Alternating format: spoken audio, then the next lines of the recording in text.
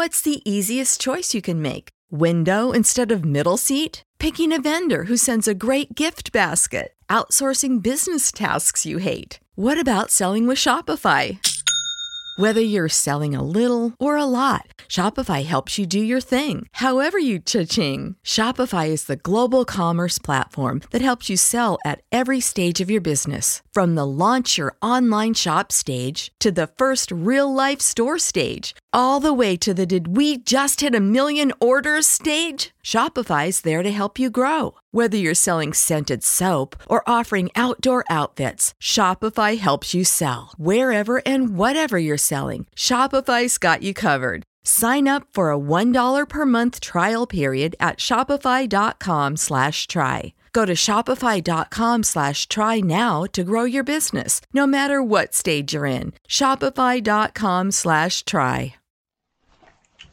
Following is from my book, The True Irish Ghost Stories by Mark Rains.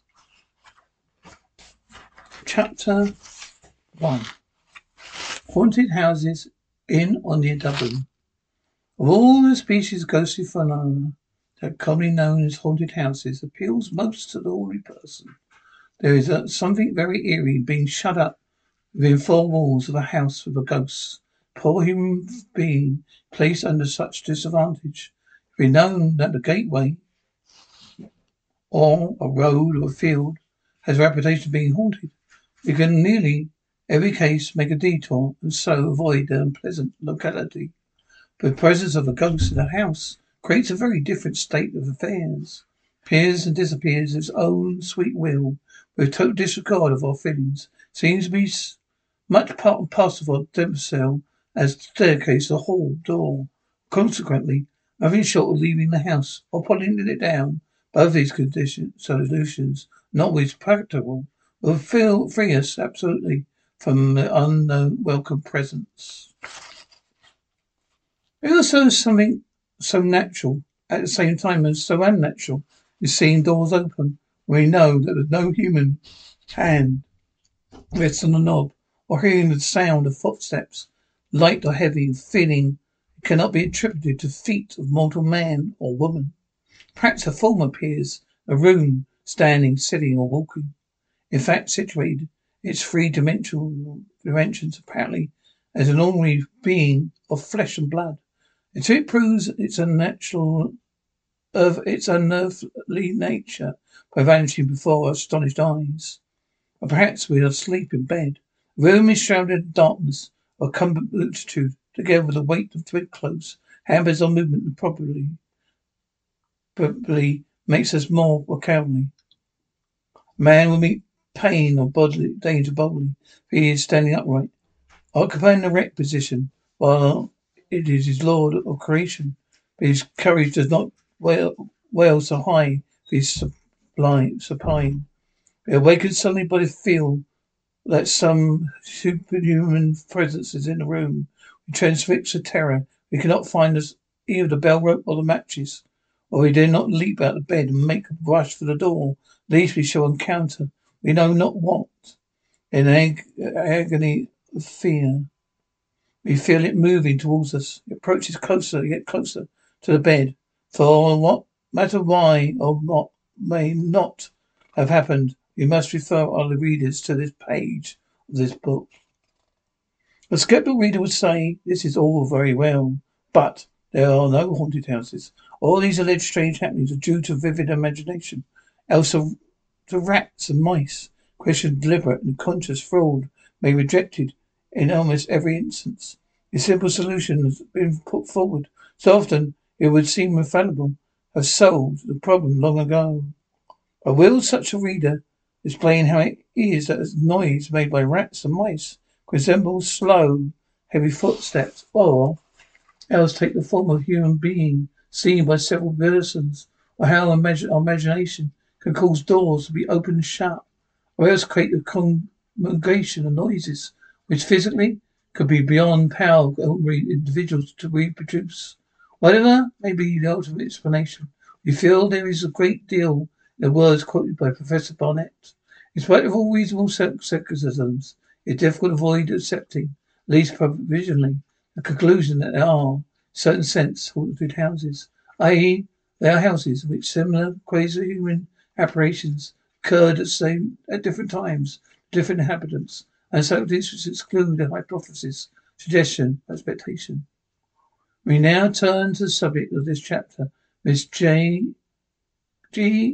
Kelly, as one lady well known in musical circles in Dublin. Bears her own personal experiences. The following tale the most quite haunting, in which the spectacle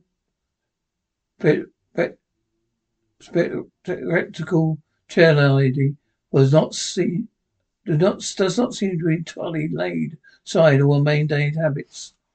My first encounter with ghosts occurred about 20 years ago. On that occasion, I was standing in the kitchen, my own house in Square. A woman whom I was afterwards to see many times walked down the stairs into the room. I heard the footsteps outside. I was not the least perturbed, but turned to look who it was. I found myself looking at a tall, stout, early woman wearing a bonnet and old-fashioned fantail. She had grey hair, a benign, admirable expression. We stood gazing at each other while one could count 20. At first I was not at all frightened, but gradually as I stood looking at her, uncomfortable feeling, increasing the terror, came over me.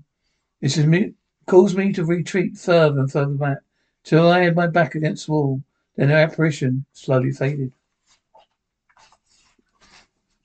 His feeling of terror drew perhaps a sense of expectantness of her appearance, always overcame me on the subsequent occasions which I saw her. His occasions numbered 12 to 15.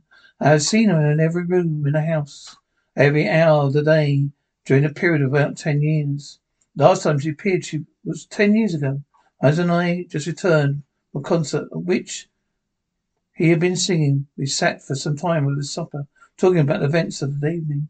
When at last I rose to leave the room, I opened the dining room door, found my old lady standing on the mat outside with her head bent towards the door, in the attitude of listening. Called out loudly, and my husband rushed to my side. It was the last time I'd seen her. One peculiarity of this spectral visitation was a strong objection to disorder or tiredness of any kind, or even an alteration in the general routine of the house. For instance, she showed her disapproval of any strangers coming to sleep by turning chairs face downwards on the floor in a room they were to occupy. I well remember one of our guests having gone to his room one evening with something he had forgotten, remarking on coming downstairs again, "Well, you people have an extraordinary manner of arranging your furniture. I nearly broke my bone over one of those bedroom chairs, which were turned down on the floor.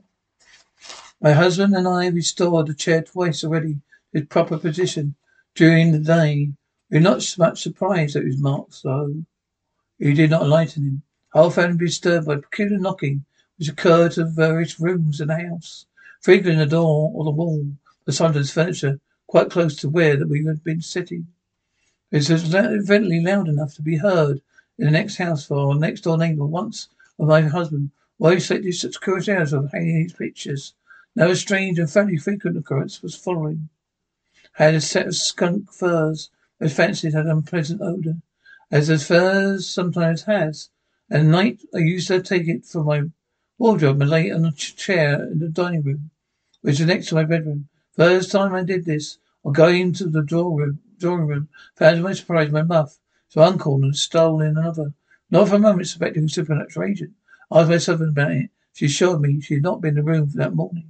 Whereupon I determined to test the matter, which I did by pulling the furs late at night. Taking care that I was the first to enter the home in the morning, I eventually found that they had been disturbed. The following strange and pathetic incident occurred at a well-known square on the north side of the city. In or about 100 years ago, a young officer of the Order of Dublin took a house there for himself and family, sent for his wife and two children, intended to join him, of course, for a few days. Well, after the nurse arrived, we found only an old child lady in the house. She left shortly after arrival. Finding that something was needed, the nurse went out to purchase it. On her return, she asked the mother where the children were, right, as she seemed to got forms slipped past her on the doorstep. Mother answered that she believed they were. By going up to the nursery, she found both the children with their throats cut. Murderer never brought to justice. No motives ever discovered of the crime. Unfortunately, mother went mad. Said that the eerie feeling still clings to the house. The two little heads sometimes seen the window, a room where the deed was committed. A most weird experience happened to Major McGregory, contributed by him to the real ghost stories. The celebrated Christmas number reviews. He says, at the end of 1871, I went over to Ireland to visit my relative living square, north side of Dublin. In January 1972, the husband of my relative fell ill. Stayed up with him for several nights. At last, he'd been better. I went to bed and directed the footman to call me. If anything went wrong, I soon fell asleep. But some time after he was wakened, I pushed on the left shoulder. I started up, and then, if there's anything wrong, up and said, is there anything wrong? I got no answer. Immediately received another push. I got annoyed and said, can you speak, man? Tell me whether is there anything wrong? No answer. I had a feeling I was going to get another push. I suddenly turned around and caught a human hand, warm, plump and soft. I said, who are you? I got no answer. I tried to pull a person towards me, but I could not do so. Then said, what I will do, I know who you are, said the hand, having the hand tight in my hand. With my left eye, I felt the wrist and the arm enclosed, it seemed to me, in a tight-fitting sleeve of some winter material, a linen cuff. But when I got to the elbow, all trace of the arm ceased. I was so astounded, let the hand go, and just as the clock struck 2, including the mistress of the house, the 5 females establishment, I was assured the hand belonged to none of them. I pulled it to the adventure, servants exclaimed, oh, it must have been the masters. Oh, Betty, who lived for many years in the upper part of my house. She died over 50 years before great age. Afterwards heard the room, which I felt the hand considered haunted. Very curious noises and peculiar instances occurred, such as bedclothes torn off, etc. One lady had a slap in the face with some invisible hand, which she had felt lit a candle. She saw as if something oblique fell or jumped off the bed. To an officer, a lady, slept there 2 nights, but following going to a hotel, remaining the 3rd night. The others would say what he heard or saw. Always said the room was uncanny. Slept for months in that room afterwards. Never felt at least disturbed. A truly terrifying night was witnessed by a clergyman in a schoolhouse of many years ago. His cleric was a curate of Danish Dublin parish, resided with his parents some distance away out of town in direction of Malahide. Not infrequently happened. He had to hold meetings in the evenings, and on such occasions, as his house was so far away, as a modern convenience of tramcars was not known. He could known to sleep in the schoolroom, a large bare room where meetings were held. He made a sleeping apartment for himself by placing a pole across one end of the room, which he rigged 2 curtains, which, even drawn together, met in the middle. One night he'd been holding some meeting. When everybody had left, he locked up the empty schoolhouse and went to bed. It was bright moonlight night. Every object had been seen perfectly clearly. Scarcely had he got into bed when he became conscious of some invisible presence. He saw the curtains agitated at one end, as his hands were grasping them. On the outside, in an agony of terror, he watched his hands groping alongside, outside the curtains, till they reached the middle. Curtains were then drawn a little apart. Face peered in. An awful, evil face. Expression of wickedness, hate upon it, which no words could describe. He looked at him at a few moments, then drew back again. Curtains closed. The clergyman, with courage, left to leap out of bed, make a thorough examination of the room. But as he expected, he found no one. Dressing himself so quickly as possible, walked home, never slept a night in that schoolroom.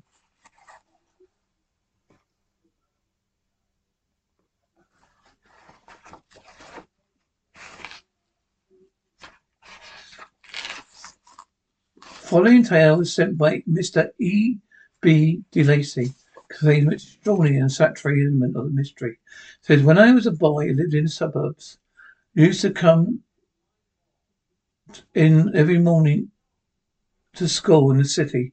I lay for a certain street, which stood a very dismal, semi-detached house, which I might say was closed up regularly about every 6 months. Would see road tenants coming into it, and then in a few months it would be let again. This went on for 8 or 9 years. I often wondered what the reason was. Quarrying one day from a friend, told it was a reputation of being haunted.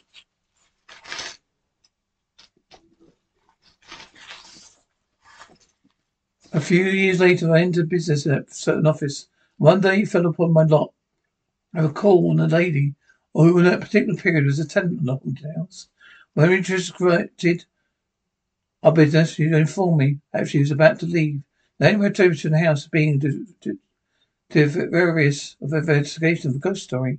I asked if she would give me the history, as far as she knew it, which she said kindly did as follows. About 40 years ago, the house was left by will to a gentleman named.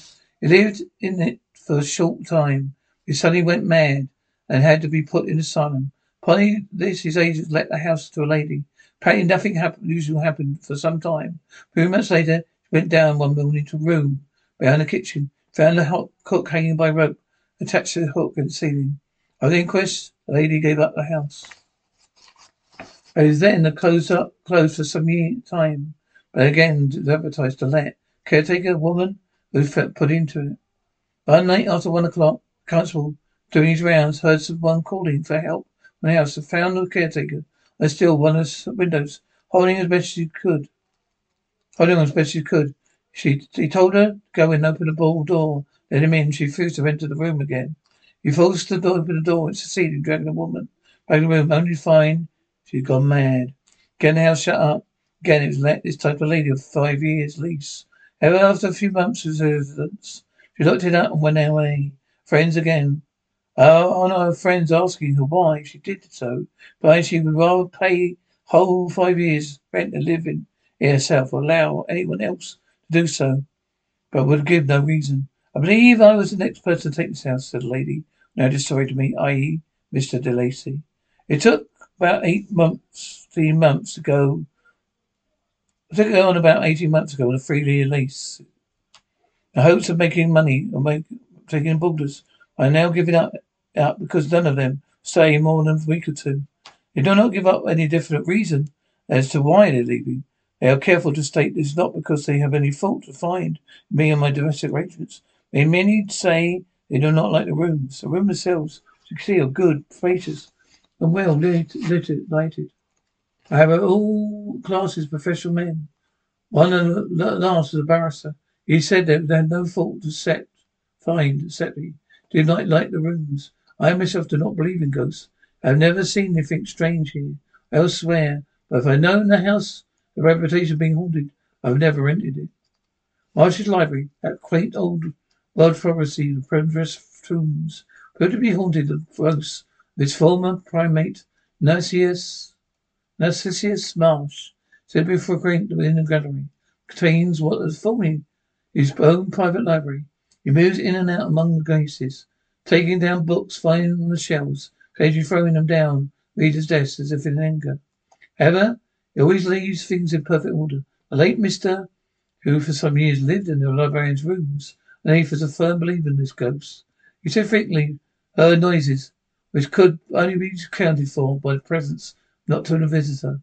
The present tenant is more skeptical. The story goes that Marshall's niece eloped from Paris.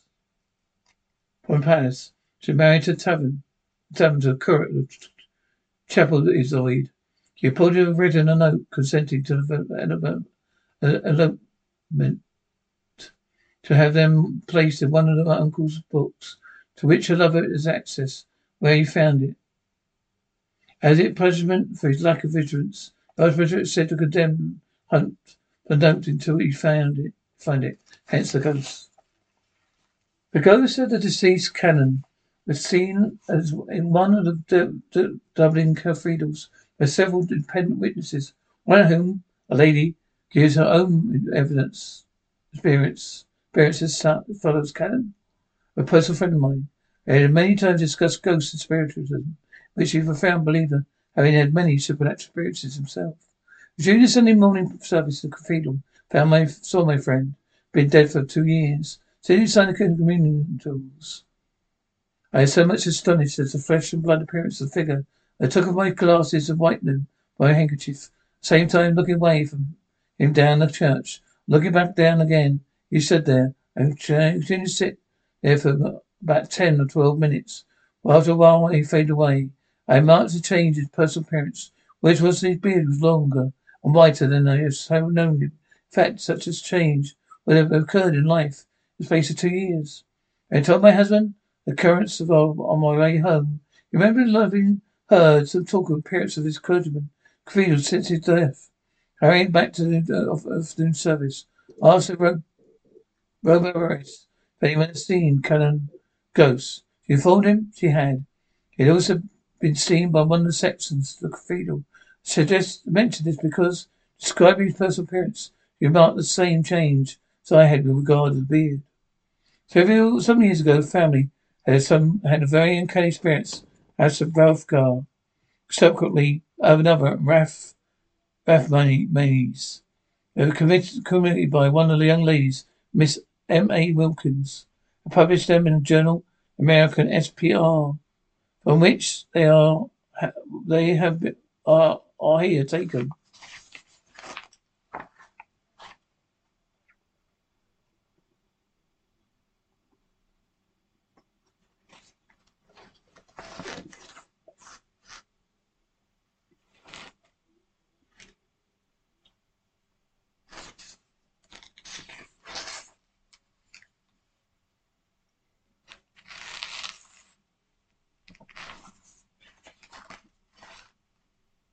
The Roughgar house and basement passage into the yard. Along this passage, her brother and children used to hear dragging, limping steps of a hatch door rattling, but no one could be found or such as made. The house bells were old and all in a row, and one occasion they all rang apparently their own accord. The lady narrator used to sleep in the back drawing room. Always when the light was put on, she heard strange noises. If someone was going round the room, rubbing papers along the wall. While she often had feelings, person was standing beside her bed. Her cousin, who was a nurse, once slept with her. Also noticed strange noises. On occasion, this room was given up to a very matter-of-fact young man to sleep in. The next morning, he said the room was very strange with queer noises in it.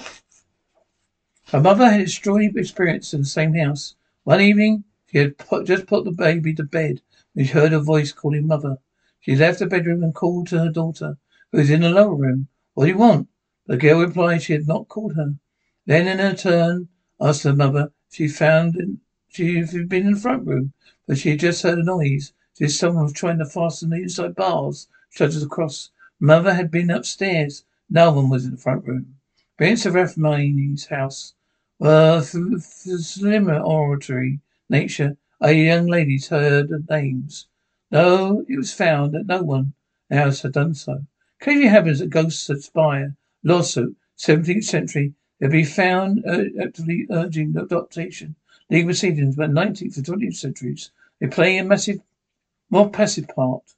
A case about a haunted house took place in Dublin, year 1885, in which the ghosts may be said to have won. A Mr. Rawdon, a solicitor's clerk, sued his next door neighbour, one Mr. Kerman, a mate of the merchant's office, to cover 500 damages done to his house. Kerman together denied the charges, but asserted that Weldon's house notoriously haunted. Witnesses proved that every night from August 1884 to January 1885, stones were thrown at the windows and doors. Extraordinary and acceptable occurrences continually took place. Miss Walden, wife of the plaintiff, swore that one night she saw one of the panes of glass of a certain window cut through with a diamond, a white hand inserted through the hole. She had once caught a billhook and aimed a blow at the hand, cutting off one of the fingers. His finger could not be found, nor any trace of blood seen. Tyrant Hers was slowly persecuted by noises. And found the servant Hers was slowly persecuted by noises persecuted by noises and footsteps. Mr. Warden, the aide of detectives and policemen endeavoured to find out the cause. With no success, the witnesses in the case were closely examined, but without shaking the testimony, the facts appeared approved. The jury found that the Kogan man and defendant, at least 20 persons have testified on oath the fact has been known as to have been haunted. For leaving the city, in immediate surroundings, we must relate story extraordinary ghosts, somewhat lacking in good manners, yet without a certain disordered sense of humour. Absolutely incredible, though tale may seem, yet it comes very good authority.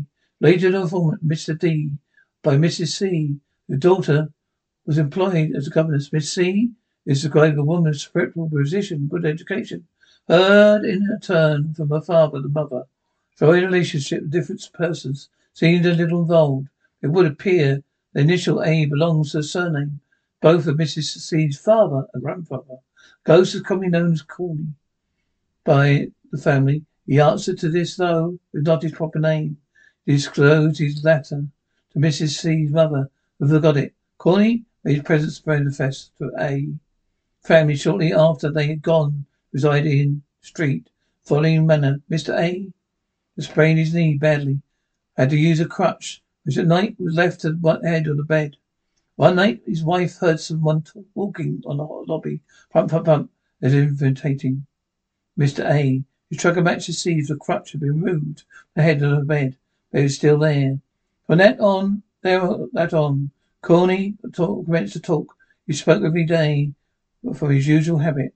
The coal cellar of the kitchen. His voice sounded as if it came out of an empty barrel.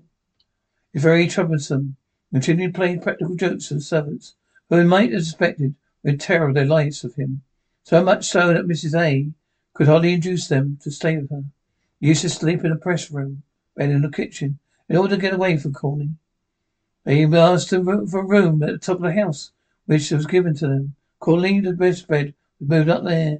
The last night they went to retire to bed. After change, the doors of the press were flung open. Corny's voice said, "Aha, you devils, I'm here before you. I am not confined to any particular part of this house." Corny continued tampering with the doors, straining locks and keys. He only had himself in the material formed for two persons, too, who died of a fright. To Mr. A, Mrs. C's father. When he was about 7 years old, lad described him to his mother as a naked man with curl on his forehead, the skin like a clothes horse.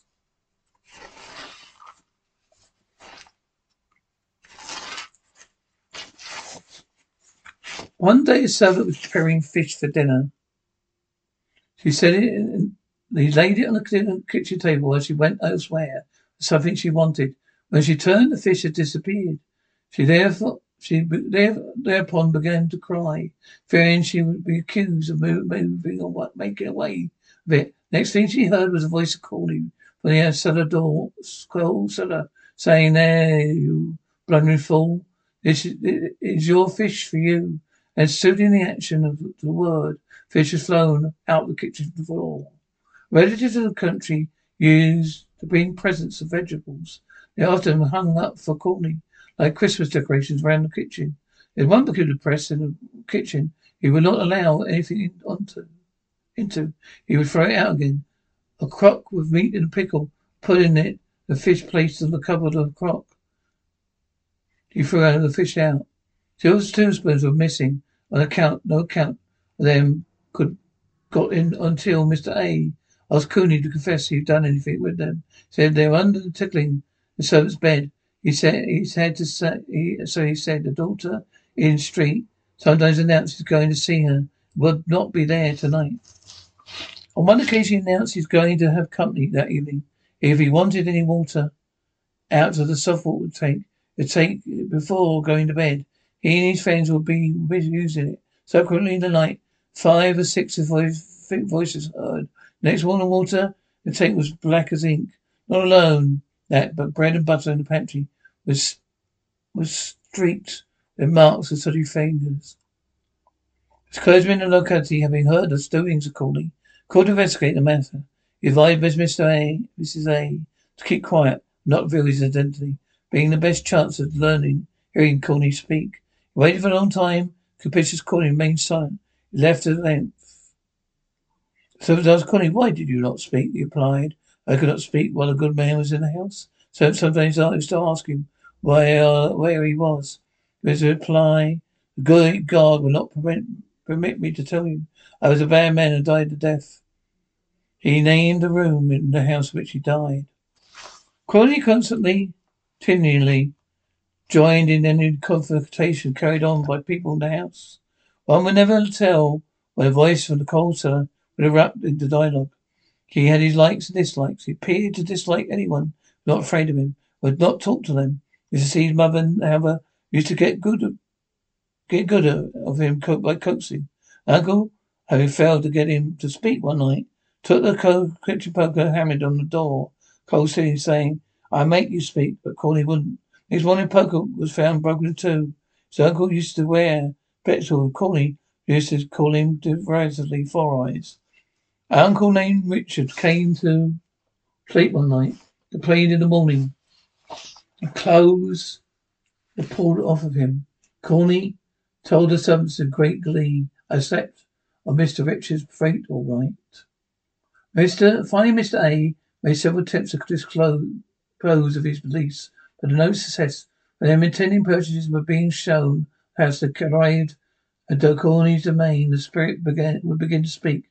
Would-be purchaser would fly. They asked him if they changed houses, would he trouble them? Replied, no, but if they thrown down his house, I would trouble the stones.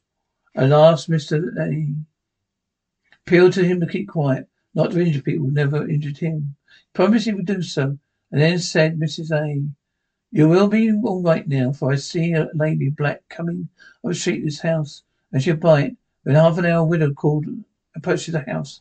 Possibly Corny, still there for an informant, looking up the dictionary as he is writing, found the word house marked vacant.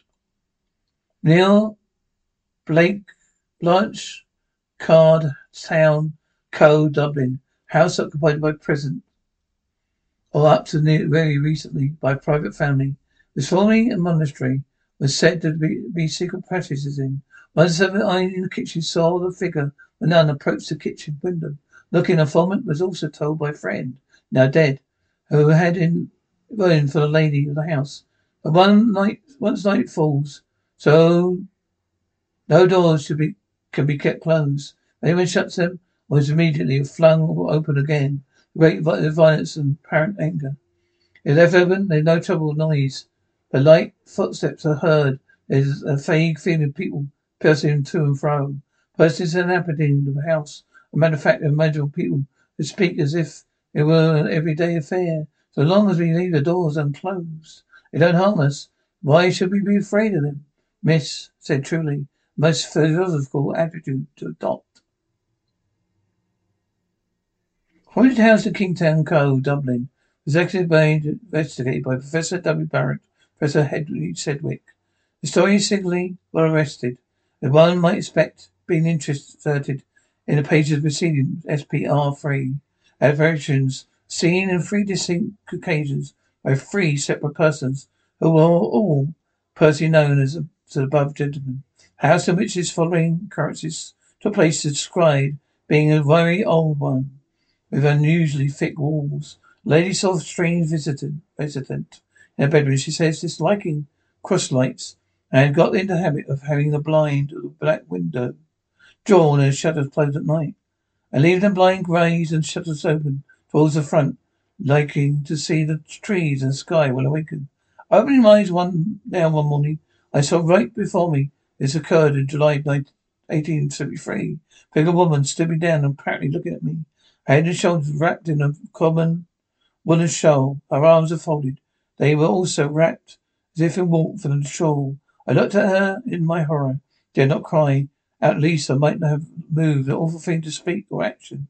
Before behind her head I saw the window. A glowing dawn. Lucky glass upon the toilet.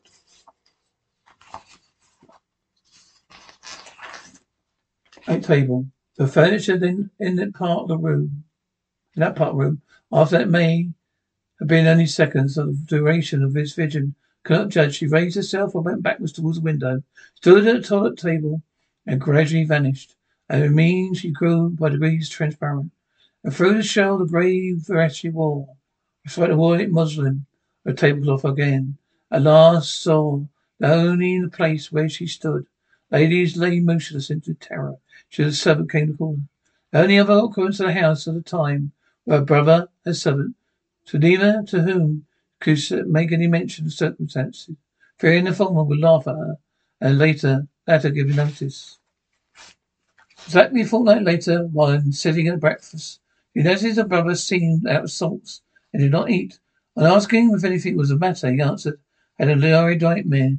Indeed, it was no nightmare. He saw it early in the morning, just thinking as I saw you. What? She asked. Villainous looking hag, he replied, with her head and arms wrapped in a cloak, stooping over me, looking like this. Got up folded his arms and put himself in the exact position of vision. Whereupon she informed him that she herself had seen a fortnight previously. About 4 years later, the same month, lady's married sister, 2 children were alone in the house. Eldest child, a boy about 4 or 5 years old, asked for a drink. Mother went in to fetch it, drawing him to the drawing room until her turn. Coming back, she met the boy pale and trembling, and asking him why he left the room. He replied, "Who is that woman? Who is that woman?" "Where?" she asked. "That old woman went upstairs," he replied. So was he, and she took him by the hand, went upstairs to search, but no one was to be found, though he still maintained that woman went upstairs. A friend of the family, subsequently told him a woman had been killed in the house many years previously, reported to be haunted. You've been listening to Chapter 1 of True Irish Ghost Stories by Mark Rain. First published by Mark Andrew Rains, 2023. Copyright to 2023 by Mark Andrew Rains. All rights preserved. No part of this publication may be reproduced, stored, or transmitted in any form or any other means. Electronic, mechanical, photocopying, recording, scannings, otherwise without written permission from the publisher. It is illegal to copy this book, post it on a website, and distribute it by any means without permission. This novel is entirely a work of fiction. Names and characters and incidents portrayed in it are work of author's imagination and resemblance of actual persons, living or dead, events or localities entirely coincidental. First edition, the book was professionally typeset on Red Sea. Find out more on redsea.com.